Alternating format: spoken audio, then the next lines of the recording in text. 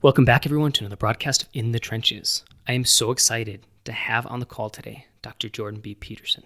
Dr. Peterson is a professor at the University of Toronto, a clinical psychologist, and the author of 12 Rules for Life, An Antidote to Chaos, Maps of Meaning, The Architecture of Belief, and hundreds of scientific papers which have been cited literally thousands of times. As a Harvard professor, he was nominated for the prestigious Levinson Teaching Prize, and his classroom lectures on mythology and psychology, based on his book Maps of Meaning, were turned into a popular 13-part TV series on TVO. I first stumbled across Dr. Peterson's work via his Maps of Meaning lecture series on YouTube. Within minutes, I was hooked and proceeded to binge watch more than 24 hours of these lectures, which uses the story of Pinocchio to articulate the way in which you and I act in the world, the deeply biological origin of meaning and sacrifice, and how we can better navigate the world through understanding stories, meta-stories, and archetypes. If you had told me 2 years ago that my favorite videos on YouTube would be a lecture series on Pinocchio, I would have called you crazy. But that's a testament to Dr. Peterson, how he can take topics that would otherwise be mundane or cliche and turn it into a compelling narrative that gives the best films and miniseries a run for their money. Unsurprisingly, Dr. Peterson's YouTube channel, Jordan Peterson Videos, which features his university and public lectures, including his most recent 15-part biblical series, has over 1 million subscribers with tens of millions of views. Because I've listened to literally hundreds of hours of Dr. Peterson's lecture series and just about every interview he's been on in the past year or two, today's conversation, instead of going the typical route of really dissecting his book, 12 Rules for Life, hits on a bunch of different areas that I found were left unanswered from other interviews or from his other lecture series, which is to say that if you're new to his work, my hope is that this will still be an engaging interview, but it might bounce around a little bit. With that said, there's a couple things I recommend. Pick up his book, 12 Rules for Life, An Antidote to Chaos. It's a great starter and a great intro to what he does. I highly recommend checking out his Maps of Meaning, The Architecture of Belief lecture series on YouTube. Just search Maps of Meaning 2017. Another lecture series that I really enjoyed was his Psychological Significance of the Biblical Stories. Again, you can just search that on YouTube, and he has about, I believe, 15 videos on that, where he dissects the first couple books of the Bible and goes into the psychology behind them. With that said, in today's conversation, we cover topics like, what does Dr. Peterson's morning routine look like? How does he find time to write, which is a habit he says that everybody should develop? We also talk about some more deeply philosophical ideas, the idea of bullies and why we shouldn't let them get away with it, and that'll make sense in context when you listen. And this idea of meaning and suffering, and how we should try to reduce the latter and increase the former, and why that's so important.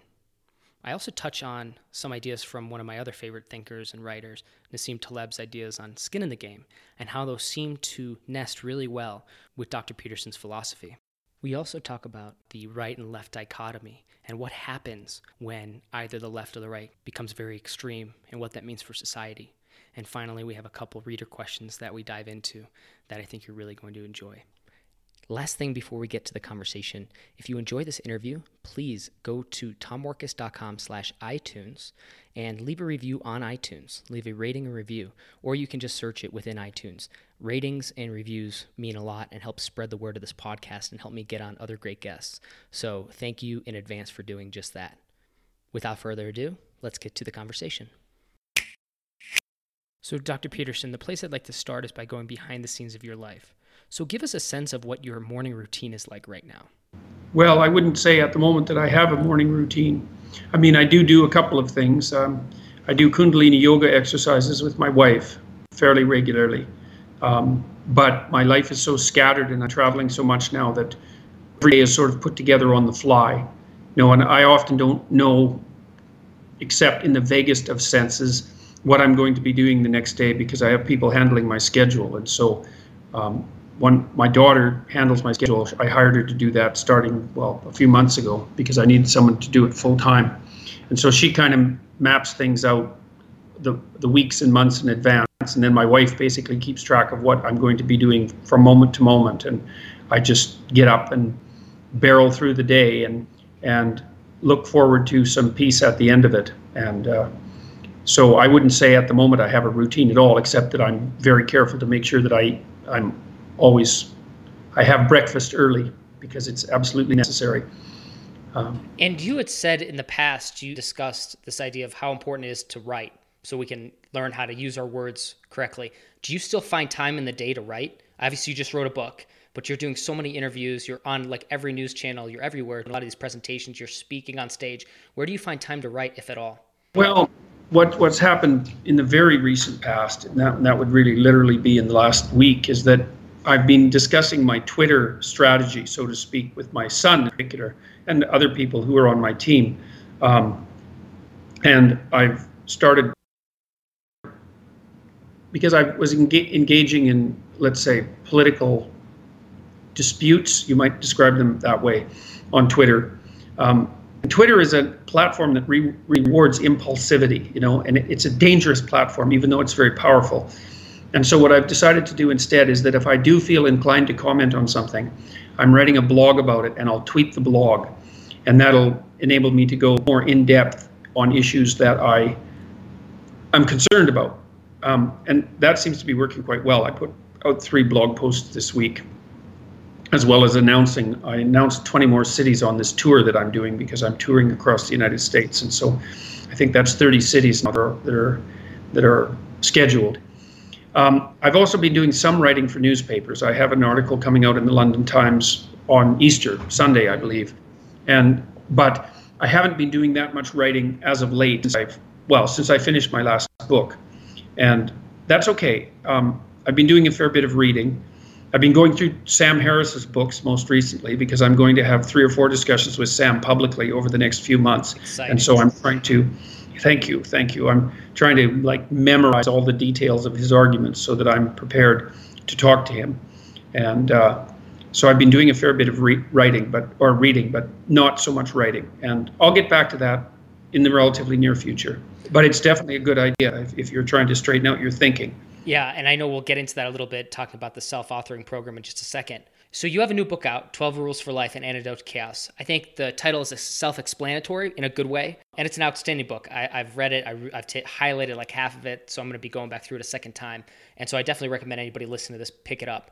But today I didn't want to focus on one of the 12 rules, because I think everybody's asked you about one of these 12 rules at least like a dozen times. So I want to ask you about the genesis of these ideas. And I believe that genesis started with the 42 ideas you shared in response to a core question that was, what are the most valuable things everyone should know? And so one of those that I don't think made it into the book directly, like a lot of these kind of, I think you combine them together and they made it into these different rules in the book. But one of them, I wasn't quite sure if it actually made it into the book directly, was don't let bullies get away with it. So what do you mean by that? And how ought we conduct ourselves in this world to ensure that bullies don't get away with it? Well, I was really thinking about that both at the political and the work level, I would say, career level. And I've had lots of people in my clinical and consulting practice who've been subject to oppression, let's say, oppression and tyranny at the local level at work. And you have to prepare yourself to be able to defend yourself. And so you do that in part by noticing, in fact, when the situation at work or wherever you happen to be, noticing that you're being subject to policies, let's put it that way, that are making you bitter and resentful, because they're interfering with, they either run contrary to your own ethics, or they're taking the joy and engagement out of your activities, right? So that you start to feel like you're being enslaved, I would say, is probably the right way to think about that. And then, well, you have to notice that that's the case, because that makes you bitter and it poisons your life, and that can lead to very dark places. Now, it's certainly the case that standing against that kind of thing also carries its risks. Otherwise, people would just do it automatically. But lots of times you're in a situation where you have risks both ways. Now, if you're going to stand up against bullies, you have to prepare yourself, right? So if you're in the workplace, for example, and you're being subject to bullying, unfair oppression, let's say, by a figure of authority, then you have to, first of all, outline what's happening so that you understand it. You probably have to write it down. Probably have to keep track of it across time so that you have it occurring. You have to figure out exactly why it's wrong. You have to figure out what your response is going to be, and that better be an intelligent and well thought through response. You have to point to the occurrence of those events over multiple occasions. You have to say why it's not good, what the cost of it is, and what should be done instead in a minimal possible way. And you probably have to prepare yourself to look laterally for another job. Because if you're so afraid of losing your job, if you're too afraid of losing your job and you don't have any other alternatives, then you're bargaining from an exceptionally weak position. But I would say generally in your life, you want to position yourself so that you have options. And that means things like keeping your education up to date and keeping your resume up to date and being willing to look for another job, which is a good career development strategy anyways, and to be ready to take on new interviews and all of that. So it's not like it's an easy thing to stand up to being tyrannized. Otherwise, people would just do it automatically, and they don't. People put up with, it's quite frequently the case that people will put up with things that are in nobody's interest, including their own. So, but the real trick is to wrap your head around the fact that sometimes you're in a place where you have no good options. You can eat up with it and be miserable and wretched and have a futile life and get resentful and angry and vengeful and take it out on your family. Or you can take the risk of standing up and learning how to do that, which at least in that case, you make yourself stronger and you say what you have to say. And maybe, I've seen this many times in my consulting and clinical practice, is that if someone was in a bad place at work, it was time for them to go. And sometimes that took 2 or 3 years. This is no easy thing to make a career shift, but my experience has been that if you do it consciously and carefully, that you can almost always end up in a much better place. In one of your, actually, I'm going to try to tie in 3 quotes from 3 of your biblical lecture series. So the first one is from number 6, The Psychology of the Flood. And you summarized what Carl Jung said, and it went something like this. You're in a story whether you know it or not. If it's someone else's story, you're probably going to get a bit part, and it might not be the one you want. And if it's a story you don't know, it might be one with a really bad ending, or maybe it's bad period with a worse ending. And if you don't know what the story you're living out is, maybe that's the one. So the second thing I want to tie into here was from lecture 9 in the Call to Abraham. You said, quote, "You want to be going somewhere that's good enough so the going is worthwhile." And in lecture 10, Abraham, Father of Nations, you said, "You're going to suffer no matter what. And if you're going to suffer, you could at least do something noble and glorious and upright and powerful and honorable and admirable and helpful and difficult." And I've seen this throughout your lectures, through your writing, and it seems to me, if I understand you correctly, that the most important metric in life isn't necessarily suffering, but meaning, and that we should, instead of aiming to reduce our personal suffering, we should aim to craft or amplify or strengthen the meaning in our own lives so that any or all suffering that we go through is actually, quote, worth the while. Yeah, well, maybe you can have your cake and eat it too. There's nothing wrong with avoiding some unnecessary suffering if you could imagine it, if you can manage it, and maybe for yourself and for other people. But I would say life in some sense is an intrinsic catastrophe. Because life is very hard for people, and even people who are very successful have difficult lives. Now, some people have impossibly difficult lives, right? But even people who have it good have all the terrors of existence to contend with. And obviously there's no relief from that, but I think of all those quotes that you laid forward, the one that deals with making the voyage worthwhile is the most apropos. Because life is a difficult process and challenging, what is infinitely challenging, is ultimately challenging, right? Because it's bounded by death, not least because it's bounded by death and insanity and all these terrible things that can befall people, is that you need to chart a course that makes the travel worthwhile. And that's not happiness. It's much more profound idea than that. It's more like adventure, I would say. It's more like the great adventure of your life, and that's a difficult thing. That's a challenging voyage. It's not a tropical cute cruise with a Mai Tai in hand, although maybe now and then it could be that.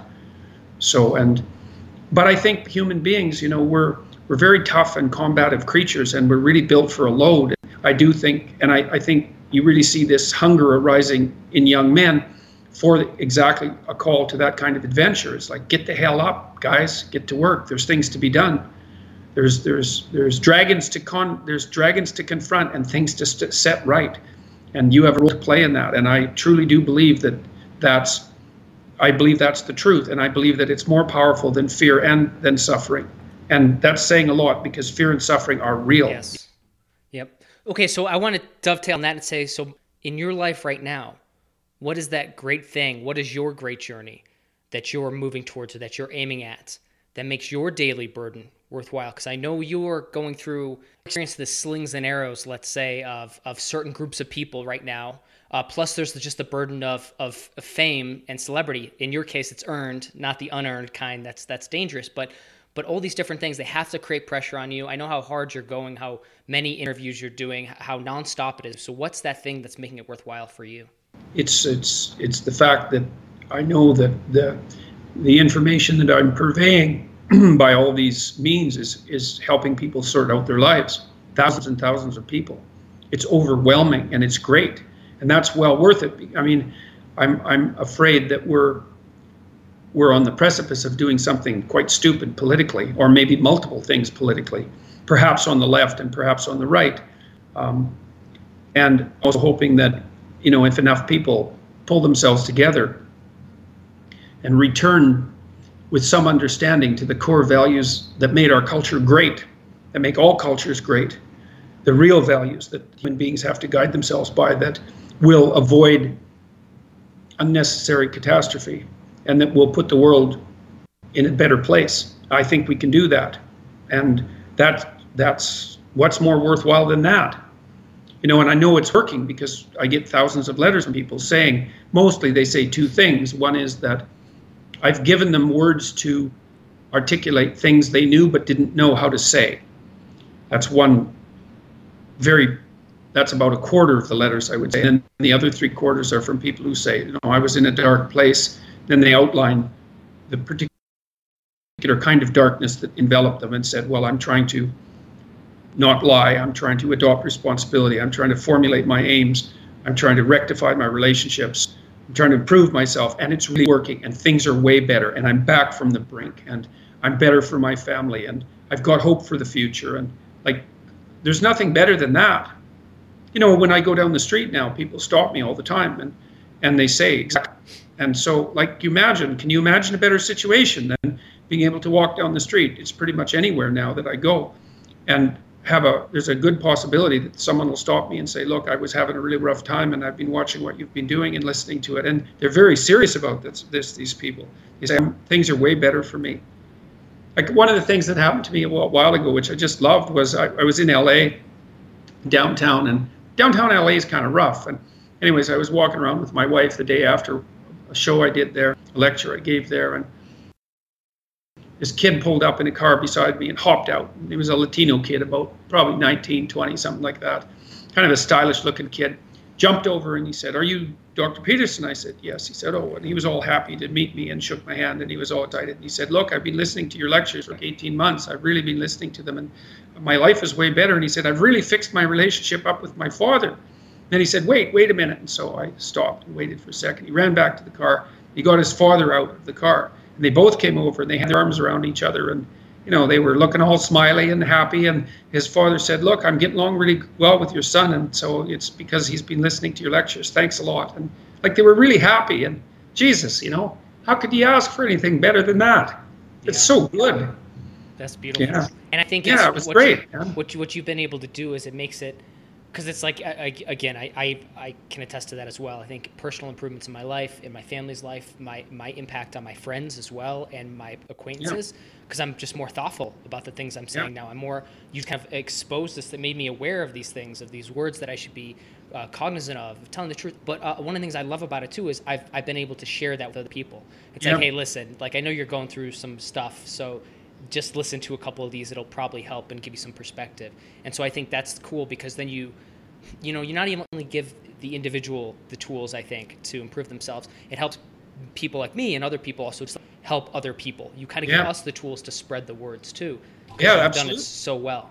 Absolutely. Well, and I do believe that it really matters that every single person gets their act together. We're networked together. And we think of ourselves as 7 billion isolated units, and none of us, and despair that none of us have any significance or purpose. It's not the case. We're each the center of a vast network, and We're each responsible for determining the direction of the cosmos, as far as I can tell. And it isn't obvious to see how we can each be doing that, that we can each be charged with that responsibility, but it still seems to me that it's the case. We're also very annoyed and irritated with one another if we don't treat each other as if that was the truth. So that's my big adventure. It's like, well, it's really, you think, well, here's something you could do with your life. It's like, devote it to making everything you possibly can better and see what happens. Tell the truth, aim high, make things better, and see where you can get with that. It's like, there's an adventure for you. And talk me through your self-authoring program. I've started to go through it. Shame on me for not actually completing it, but I think that's just... It starts good, man. Yeah, right, it is. So I've at least started it, and I see the power in it already. You've actually said there's a memory you have that brings tears to your eyes. Yeah. Write it down in detail. And I thought to myself, well, that seems like that ties into this idea of the self-authoring program. But it's like there's something then there's something uniquely powerful about the act of writing down both memories and your ideas of the future to articulate them. Something different about the writing versus anything else. So maybe you can walk me through why is that the case? It's an extremely powerful way of thinking, because by using an external source as memory, which is what you do in your writing, is that you free up yourself to think and remember at the same time, right? Because if you're just thinking, you have to remember everything you're thinking. But if you're writing, you don't have to remember everything you're thinking, because you can put it on the page, and then you can think, and then you can review your thinking. So you can engage in a constant dialogue with yourself. You find your thinking. You might say, who cares if I'm trying to think? It's like, no, you don't understand. Your thinking is a map. And you need a map to negotiate through the world if you don't want to fall into a pit. The better your map, the better you negotiate through the world. So to write about your past is to extract out the information from the past that you need to chart course into the future. And to write about the future is to see yourself as the captain of the ship and to take on that responsibility and to not just be someone to whom things happen. And that's part of the idea of writing your own story instead of playing a bit role in someone else's catastrophe past. Like one rule is you don't hit what you don't aim at. That's for sure. And so you think, well, my life isn't everything it could be. It's like, okay, fair enough. That's understandable. Maybe you're angry about it. It's like, okay, what's your damn plan? What's your vision? How could that be improved? How could you put it into place?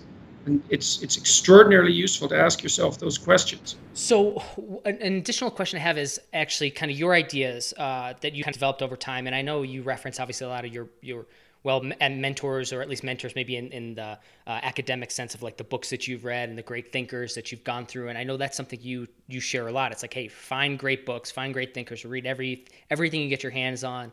And that's definitely one of your kind of imperatives that you set forward. One of the people that your peers. Yes. That's the thing that books allow you to do. They enable you to make the great people of the past your peers. Think about what a privilege that is. That's just an unbelievable privilege.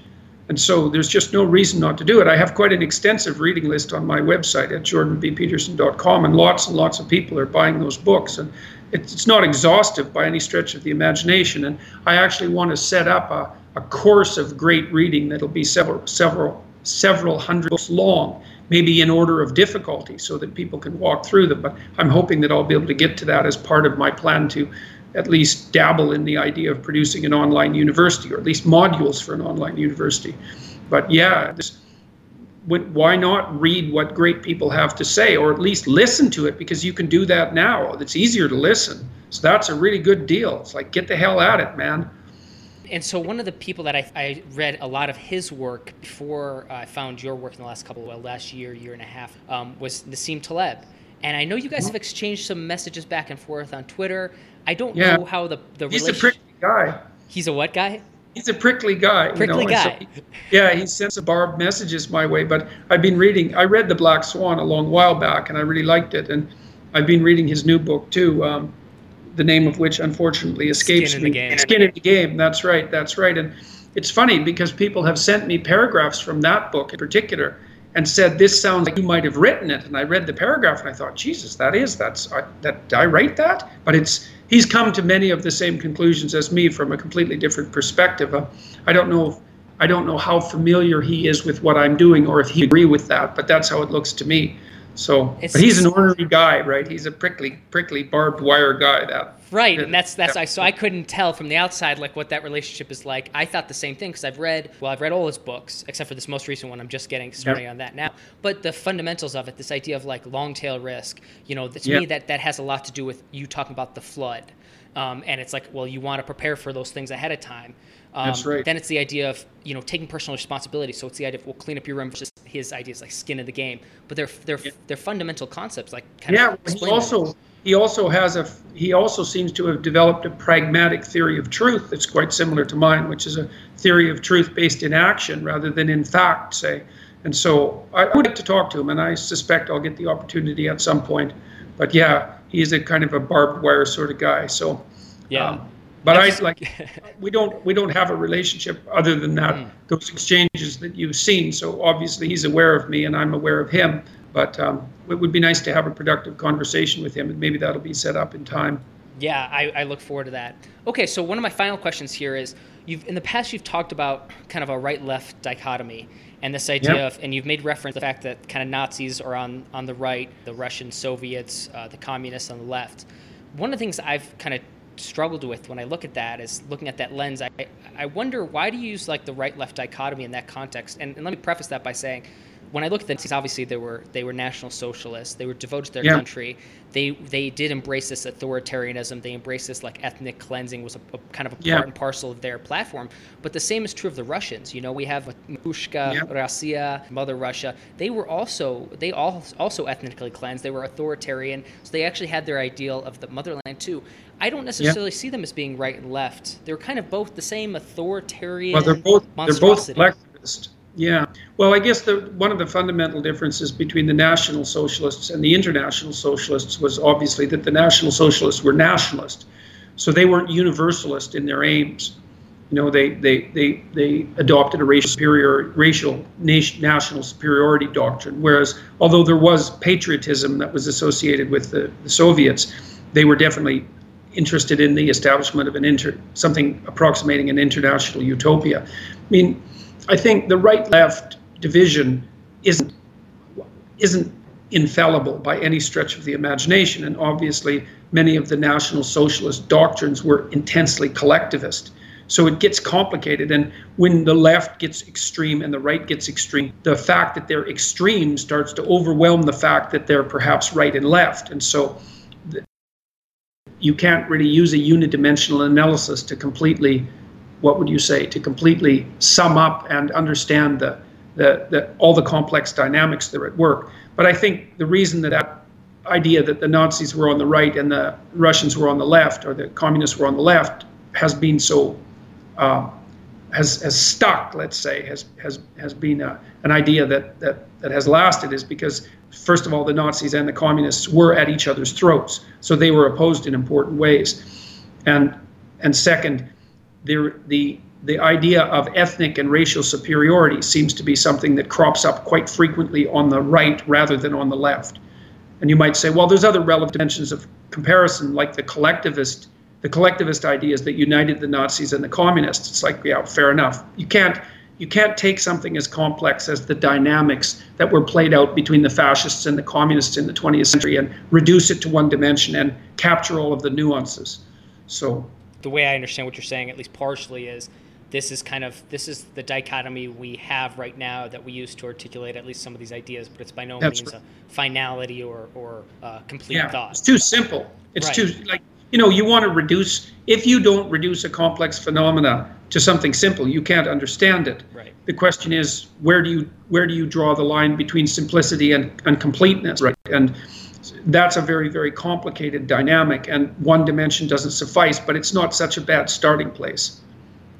So I have one reader question, and it was a question from a mother, and she has kids, and she was wondering, how do you raise your kids to be traditional, conservative, but at the same time you do value education, you are interested in learning about different points of view, you want to have your kids be challenged. I think you do your best to live by traditional values in your household. You try to forge a marriage that lasts. You try to live with mutual respect. You try to encourage your children to give them autonomy. And you do it by example, fundamentally.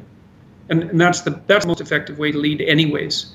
And you can engage your kids in discussion about abstract ideas when that becomes necessary, but the fundamental issue is to lay down the bedrock of family, and that's trust and love, essentially. Trust and love and honesty, something like that. And that's, if you can manage that, that's good enough. And then you're also saying, with that foundation, that done properly, that the fear of indoctrination, those aren't necessarily to be feared per se. Well, I think that's the most effective way of combating them. I think as well, though, I think we're at a point where if your children are being talked to about things like diversity and inclusivity and equity, then it's really time to take a good hard look about whether or not they should be in that school, because there is a point, and we're at it already, where they're not being educated. They are clearly being indoctrinated. And I think those three buzzwords, especially used together, especially equity, which is that pernicious equality of outcome doctrine. If it's diversity, inclusivity, and equity, it's time to look for a new school, or to have some words with the teacher, or to have some words with the principal, because it's gone too far. And we're going to see way more of that in the next 5 years. I love it. Well, Jordan, thank you so much for being on In the Trenches. We'll make sure that people can reach out to find you at jordanbpeterson.com. Is that correct? That's right. Yes. Yep. Thank you. It was very nice talking with you. And that wraps up another broadcast of In the Trenches. As I mentioned earlier at the outset of this interview, it would mean a lot to me if you enjoyed this conversation to go to iTunes to leave a rating and review. That's the way I get exposure for this podcast, and it helps me get on amazing guests like Jordan Peterson for future episodes. So please take 1 minute to leave a review, and you can find that at tommorkes.com. That's TOMMORKES.com/iTunes. And that'll redirect you to our iTunes page where you can very easily subscribe and leave a review. The second thing I wanted to share was that at around the 20-minute mark, Dr. Peterson's audio started to go out a little bit, as you can kind of hear in this podcast production. And what's unfortunate is that about a minute or two of content where Dr. Peterson dove into his self-authoring program didn't make the final cut here today. So what I wanted to do was encourage you to go to selfauthoring.com and check out his programs, which are based around writing about your past, your present, and your future, so you can align yourself and set goals, set your aim on the things that you want to achieve. And I've gone through the program myself, or I'm in the midst of it, and even though I'm barely scratching the surface with it, I find it has helped me really identify what I care about, what I'm aiming toward, and it's helped me make some really great progress towards those goals. So again, I encourage you to check out selfauthoring.com for more great stuff by Dr. Peterson. So that's it for today. Hope you enjoyed the podcast, and I'll catch you on the next broadcast.